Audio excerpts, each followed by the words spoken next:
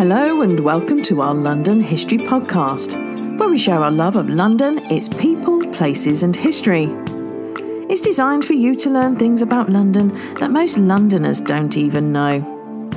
I am your host, Hazel Baker, qualified London tour guide and CEO and founder of LondonGuidedWalks.co.uk. Each episode is supported by show notes, transcripts, photos and further reading, all to be found on our website. Click on LondonGuidedWalks.co.uk, podcast, and then select the episode that you fancy.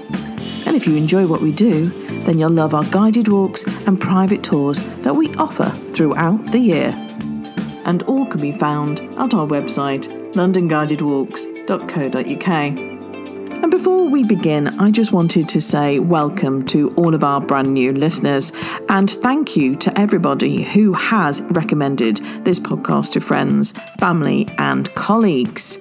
And also, big shout out to Patricia, who has set a new record here at London Guided Walks for attending not one, not two, but 3 guided walks in a single day. So get that cup of tea, put your feet up, and enjoy.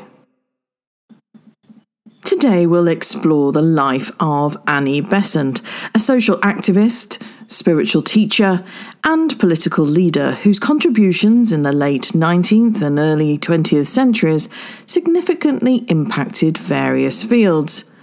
From her involvement in the labour movement to her work with the Theosophical Society and her advocacy for women's suffrage and self-rule in Ireland and India, Besant left an indelible mark on London and the world. In this episode, we'll focus on Besant's time in London, exploring her early years, her challenges, and the experience that shaped her life and work. Annie Besant's story is one of courage, resilience, and an unwavering commitment to social, spiritual, and political change. Her life and work continue to inspire us today, reminding us of the power of one individual to make a lasting impact on the world.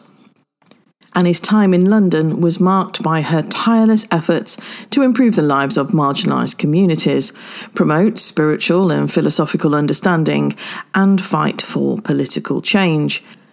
Her life in London began on the 1st of October 1847, when she was born, Annie Wood, into an upper-middle-class family at 2 Fish Street Hill in the City of London, and that's right by the monument to the Great Fire of London.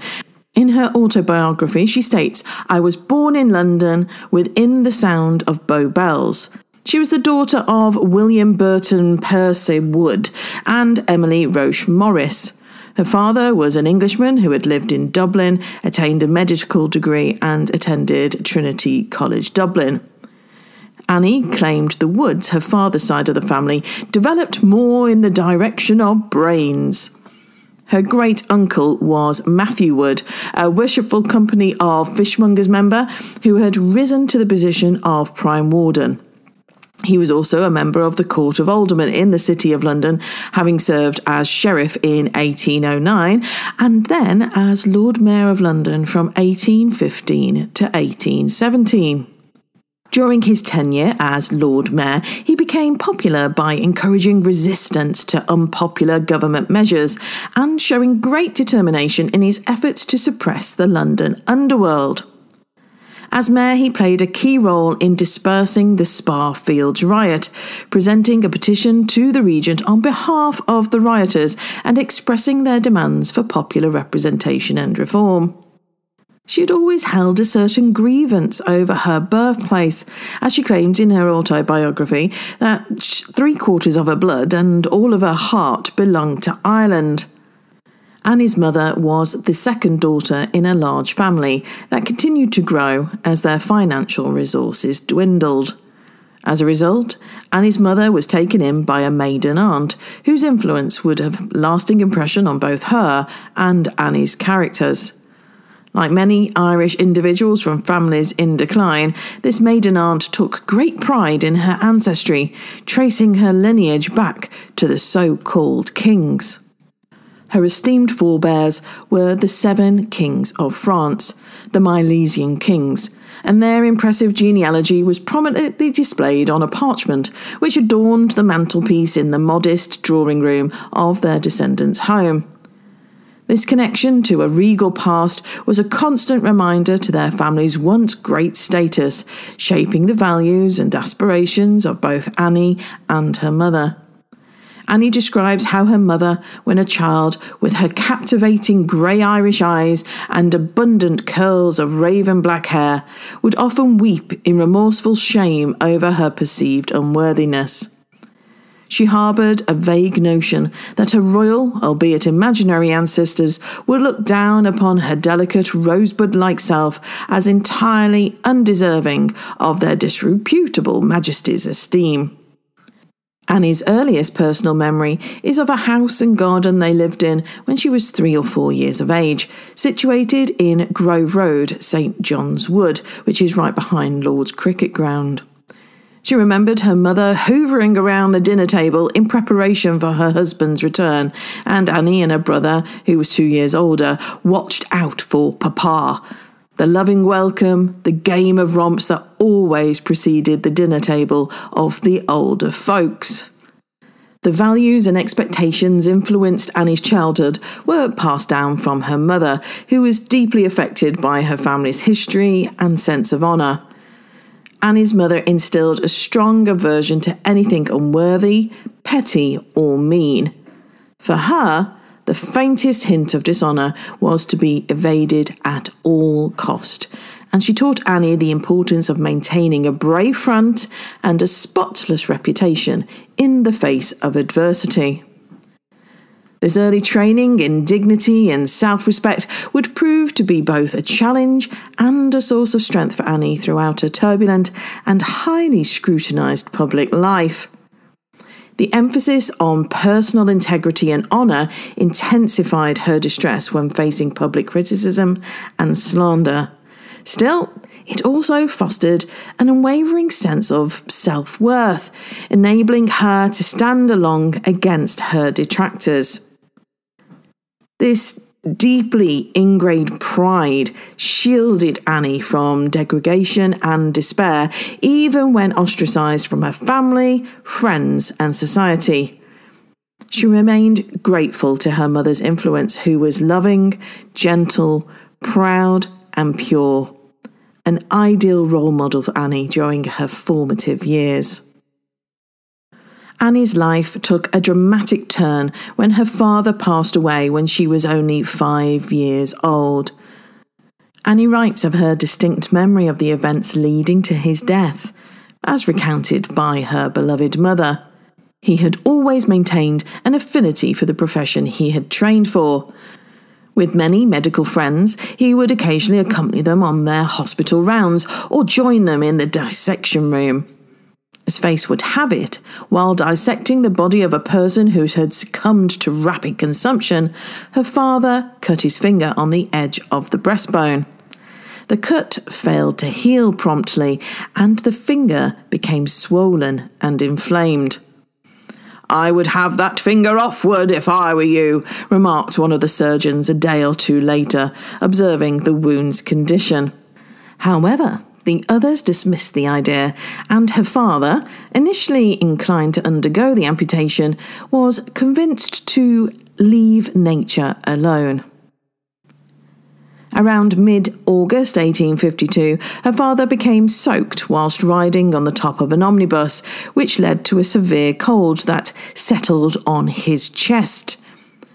Annie reports how one of the most eminent doctors of the day, as skilled as he was brusque in manner, was called to examine him. He carefully inspected him, listened to his lungs, and left the room, followed by her mother. "Well?" she inquired, only slightly concerned about the answer, except for how it might trouble her husband to be confined at home. "You must keep up his spirits," was the thoughtless response. "He has galloping consumption. He won't be with you for more than 6 weeks. Her mother staggered back and collapsed on the floor. Half an hour later, she was back at her husband's side, never to leave it for more than 10 minutes at a time, day or night, until he lay with closed eyes in the eternal sleep of death. Her mother locked herself in a room overnight, and when she emerged the next day, her raven black hair had turned white. Her father's death left the family with barely any means to survive. Her resilient mother took up the responsibility of providing for the family by operating a boarding house for boys attending Harrow School. Despite her mother's efforts, she couldn't fully support Annie and, as a result, persuaded her friend Ellen Marriott to take care of her. Miss Marriott was the favourite sister of Captain Marriott, the famous novelist, a contemporary and an acquaintance of Charles Dickens, and Annie describes Ellen Marriott as a maiden lady of large means. Under Marriott's care, Annie received a well-rounded education. Marriott taught them everything: recitation, reading aloud in English, French, and later German. Everything except music, for which he had a master who taught composition. Not only did Annie learn from the knowledge Marriott imparted, but also from the love of learning she instilled in her. It remained a constant motivation for further study for Annie. She was instilled with a deep sense of obligation towards society and an unwavering belief in the potential of independent women. This nurturing environment enabled Annie to develop her intellect and character, preparing her for the challenges she would face later in life. As a young woman, Annie had the opportunity to travel throughout Europe, broadening her horizons and exposing her to diverse cultures and perspectives. At 14, she went to Dusseldorf, as Annie wrote in her biography. For some months, we had been diligently studying German, for Miss Marriott thought it wise that we should know a language fairly well before we visited the country of which it was the native tongue. We had been trained also to talk French daily during dinner, so we were not quite helpless foreigners. They took a steamboat from St. Catherine's Dock, and the next day they were in Antwerp. During the winter of 1862-63, Miss Marriott was in London, and for a few months Annie remained with her. It's worth understanding what London was like in the 1840s and 50s when Annie was a young lady. London was a city of stark contrasts and profound transformation. At the heart of the British Empire, it was a bustling metropolis teeming with innovation, commerce, and cultural exchange. Yet, beneath the veneer of progress, the city faced a myriad of social, economic, and public health challenges that would shape the lives of its inhabitants and leave an indelible mark on the young Annie. The rapidly growing population, driven by the Industrial Revolution, led to overcrowded living conditions, widespread poverty, and rampant disease. Amidst this complex urban landscape, Annie was raised and exposed to the stark realities of inequality and social justice. These formative experiences would later ignite her passion for activism and fuel her determination to challenge the status quo, ultimately shaping her thoughts and actions as a prominent social reformer. London emerged as the world's most magnificent city in the Victorian era. As Britain underwent the Industrial Revolution, its capital simultaneously enjoyed the rewards and faced the challenges that came with it. In 1800, the population of Greater London stood at around 1 million people, a figure that would dramatically increase to 6.5 million by 1900. The city saw growth in upscale areas like Regent and Oxford Streets in the west, while new docks in the east reinforced London's position as a global trading hub. One of the most significant factors contributing to London's expansion was the arrival of the railroad in the 1830s. This development displaced thousands of residents and prompted a population shift from the city to suburban areas. But the country, and indeed Europe, was now a lot smaller place, a lot easier to access. The explosive growth and global trade dominance came at a steep cost, marked by unimaginable squalor and grime. Personal hygiene and clean clothing are low on the list of priorities. The odour of unwashed bodies in packed, confined spaces would have been suffocating. The Victorian solution to addressing the needs of the poor and destitute was the introduction of the New Poor Law in 1834. Before this legislation, the responsibility of supporting the impoverished fell upon individual parishes.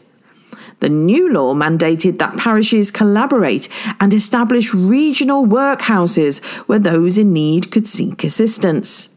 However, the workhouse was essentially a penal institution for the poor, where civil liberties were stripped away, families were torn apart, and human dignity was crushed. The living conditions and treatment within these workhouses were often so abysmal that many truly impoverished went to extreme lengths to avoid seeking relief there. Rather than offering a compassionate solution to poverty, the New Poor Law further marginalised the underprivileged and reinforced the social stigma associated with poverty. And this system perpetuated the harsh realities faced by the poor in Victorian society, creating a cycle of desperation and struggle that was difficult, maybe impossible to escape for many. Wealthy and impoverished individuals intermingled in the congested city streets. Street sweepers strove to clear the roads of manure, a byproduct of the numerous horse-drawn carriages. Following the Stage Carriages Act in 1832, the hackney cab was progressively replaced by the omnibus as the primary mode of transportation within the city. By 1900, 3,000 horse-drawn buses transported 500 million passengers annually. A traffic count conducted in Cheapside and London Bridge in 1850 recorded 1,000 vehicles per hour traversing these areas during the daytime. This contributed to an immense volume of manure that needed to be cleared from the streets. During rainy weather, straw was spread across walkways, storefronts, carriages themselves to help absorb the mud and moisture. The city's countless chimneys spewed coal smoke, causing soot to accumulate everywhere. In several parts of the city, raw sewage ran along the gutters that poured into the Thames. Street merchants loudly advertised their goods, adding to the cacophony of urban sounds. Pickpockets, prostitutes, inebriated individuals, beggars and vagrants contributed to the vibrant but chaotic scene. English journalist and socialist James Mayhew estimated that during the 1850s, around 12,000 costermongers or street sellers made their living on the streets of London in his book London Neighbour and the London Poor. These enterprising individuals sold various products, including fruits, vegetables, flowers, fish, pies, muffins. You've all heard of the Muffin Man on Drury Lane, and various other items. Typically, costermongers would start their day early in the morning, purchasing goods from London's bustling markets such as Billingsgate Fish Market, Covent Garden or Borough Market, and they would negotiate the best possible prices using their stock money. Once they acquired their merchandise, these street sellers would transport them throughout the city using rented barrows. As they navigated the crowded streets, they would hawk their products to passers-by, providing a vital service to the residents of London. In doing so, costermongers became an essential part of the city's commercial landscape, contributing to its vibrant atmosphere and ensuring that goods were accessible to people from all walks of life. And as you walk around London, you might notice occasionally the odd sign saying "No hawkers" or "No costermongers." So they weren't welcome everywhere. Temperatures in the city were extreme, and I'm not just talking about the weather, but the need for heat and warmth.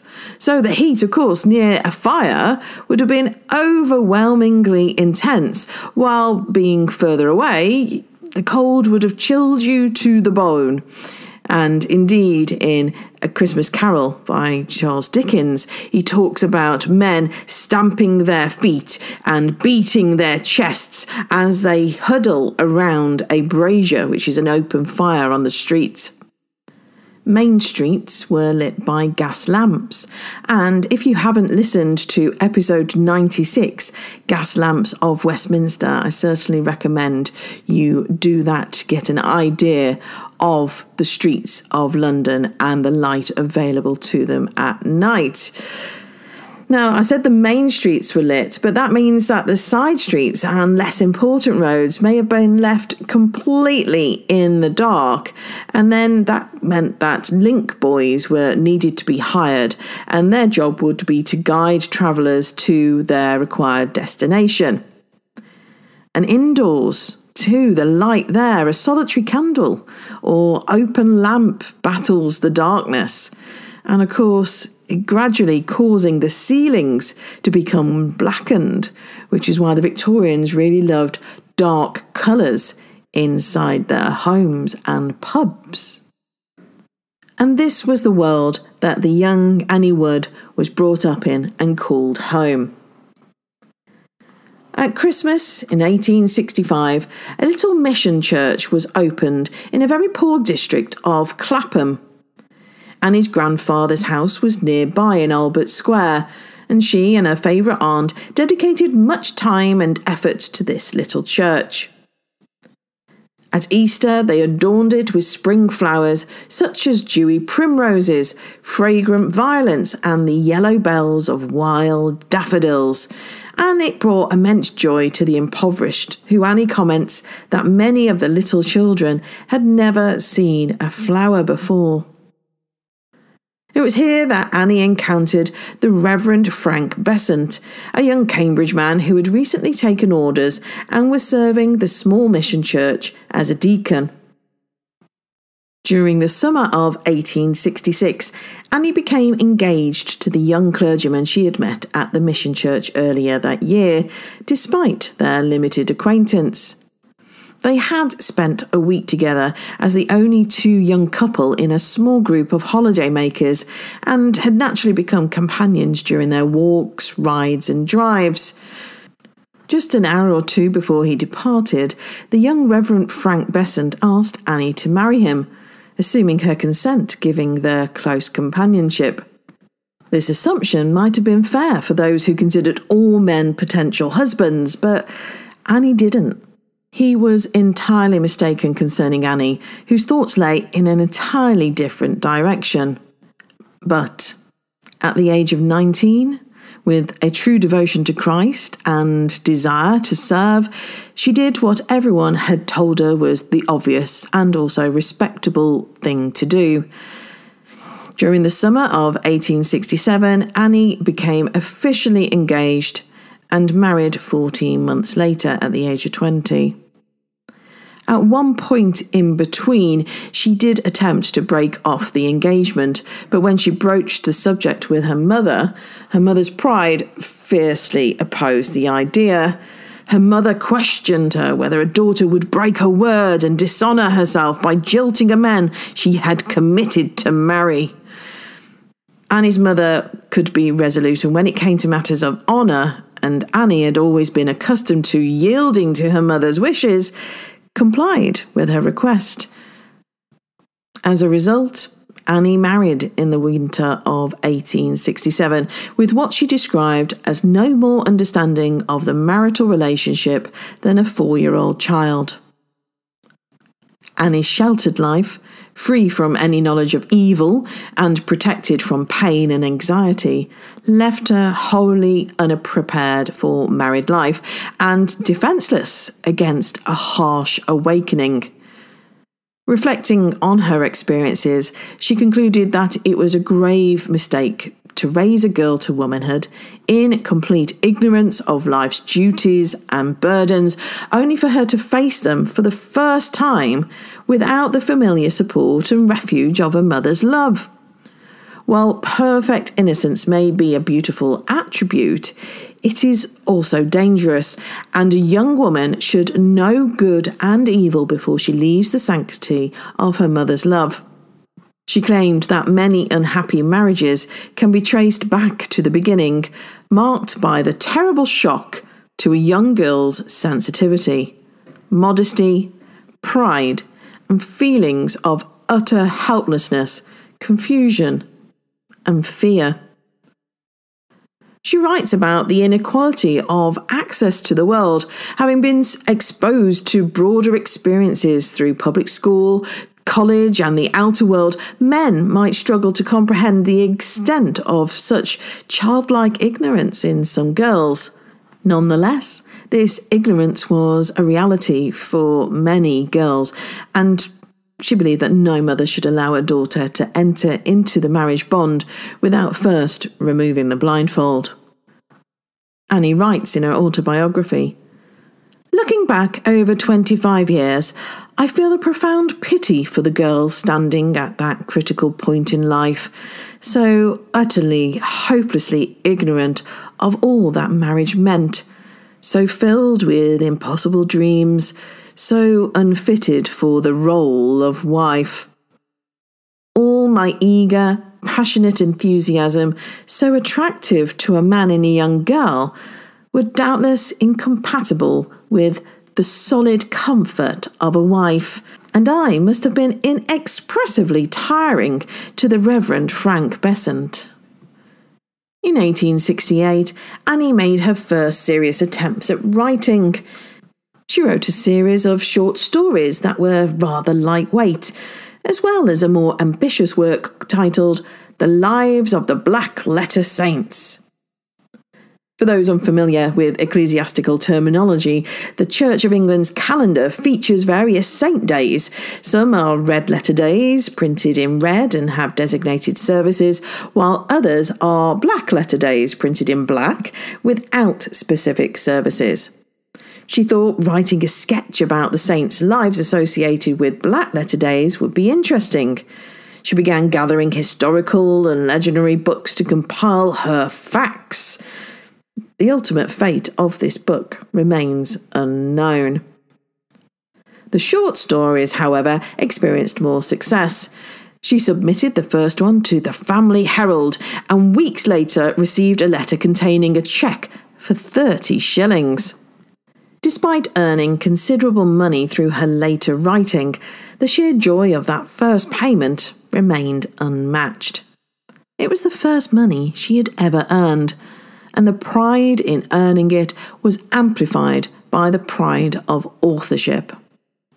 The thrill of having something of her very own to give was soon dampened when she learned that the money was not really hers. As English law dictated, all married women's earnings belonged to her husband. Over time, she earned a few pounds for stories published in the same journal. The Family Herald had a unique practice of paying its contributors upon acceptance of their work, whether or not it was printed immediately. Encouraged by her modest successes, she began writing a novel, which took a significant amount of her time to complete. Although the Family Herald ultimately rejected it, she received a kind note suggesting she write a novel of purely domestic interest. By this time, Annie was deeply engaged in theological doubts, and so never managed to write that domestic novel. In January 1869, Annie gave birth to her first child, a healthy boy. In August of the next year, she gave birth to a girl, but her own health was failing. In 1871, both children caught whooping cough, and Annie was worried that the slight Mabel would not survive. For months, Annie herself was ill, with headaches and taking pills and opium to combat the pain. It was a dark time in her life, describing herself as a bewildered child woman, beaten down by the cyclone of doubt and misery. It was a time when her physical crisis was over that she decided on her line of action. She resolved to take Christianity as it had been taught in the churches, and carefully and thoroughly examine its dogmas, one by one. The family moved to an agricultural village by the name of Sibsey in Lincolnshire, and it was here during her months of suffering anxiety and distress where she engaged in practical parish work, caring for the sick and attempting to improve the lives of the poor. The movement among agricultural labourers, spurred by the energy and devotion of Joseph Arch, was beginning to gain attention in the Fens, and she strongly sympathised with the labourers' demands, as she was familiar with their living conditions. Annie was horrified to discover a cottage with 4 generations living in one room. The great-grandfather and his wife, the unmarried grandmother, the unmarried mother, and the young child, plus 3 male lodgers. So that was 8 people crammed into a small, poorly ventilated space. Other cottages she mentions were in such disrepair that rain poured through their roofs, making rheumatism and ague constant companions for their occupants. I mean, how could she not sympathise with any organisation aiming to improve the lives of these people? However, the Agricultural Labourers Union faced strong opposition from the farmers, who refused to employ anyone affiliated with the union. One example involved a young married man with 2 small children who attended a union meeting and talked about it when he returned home. Unable to find work in the surrounding area, he became desperate and turned to alcohol. Visiting his cottage, which consisted of a single room and a lean-to, she found his wife suffering from fever, holding their fever-stricken baby, and the second child lying dead on the bed. The wife explained that they were starving and had no other place for the dead child until the coffin arrived. That night, the desperate man, his sick wife and child, and the deceased child all shared the same bed. Anne had an inquiring spirit and she wanted answers, but was frustrated by the narrowness of a married woman's life in a remote country village. She worried about human suffering, about Christ's punishment, about hell, and by reading liberal theologians, she managed to ease herself out of the hard, old evangelical belief. One day, she locked herself in the church and, feeling rather foolish, climbed to the pulpit. She tried her speaking voice. She didn't know what she was going to say, but then, after hearing the words and feeling her heart beat so vigorously, she knew she couldn't go back to the life that was expected of her. A vicar's wife was expected to be entirely supportive of her husband. The conditions of the poor and long and suffering illness of her own child undermined her belief in the justice of life. Her marriage was failing, and she began to lose her faith. Her views shifted towards anti-religious beliefs. Tensions in their relation escalated, ultimately resulting in a legal separation in 1873. And at the age of 26, Annie returned to London. And that is where next week's episode shall begin. If you'd like to know about more amazing women in the city, then please book my Women in the City walk at londonguidedwalks.co.uk/guided walk/city-women. If you like what we do, then please rate and review. It's very, very much appreciated. And thank you to everybody who has already rated. And thank you to all of you who have shared suggestions on what subjects we should cover in the future. We are working our way through the list. That's all for now. Until next time.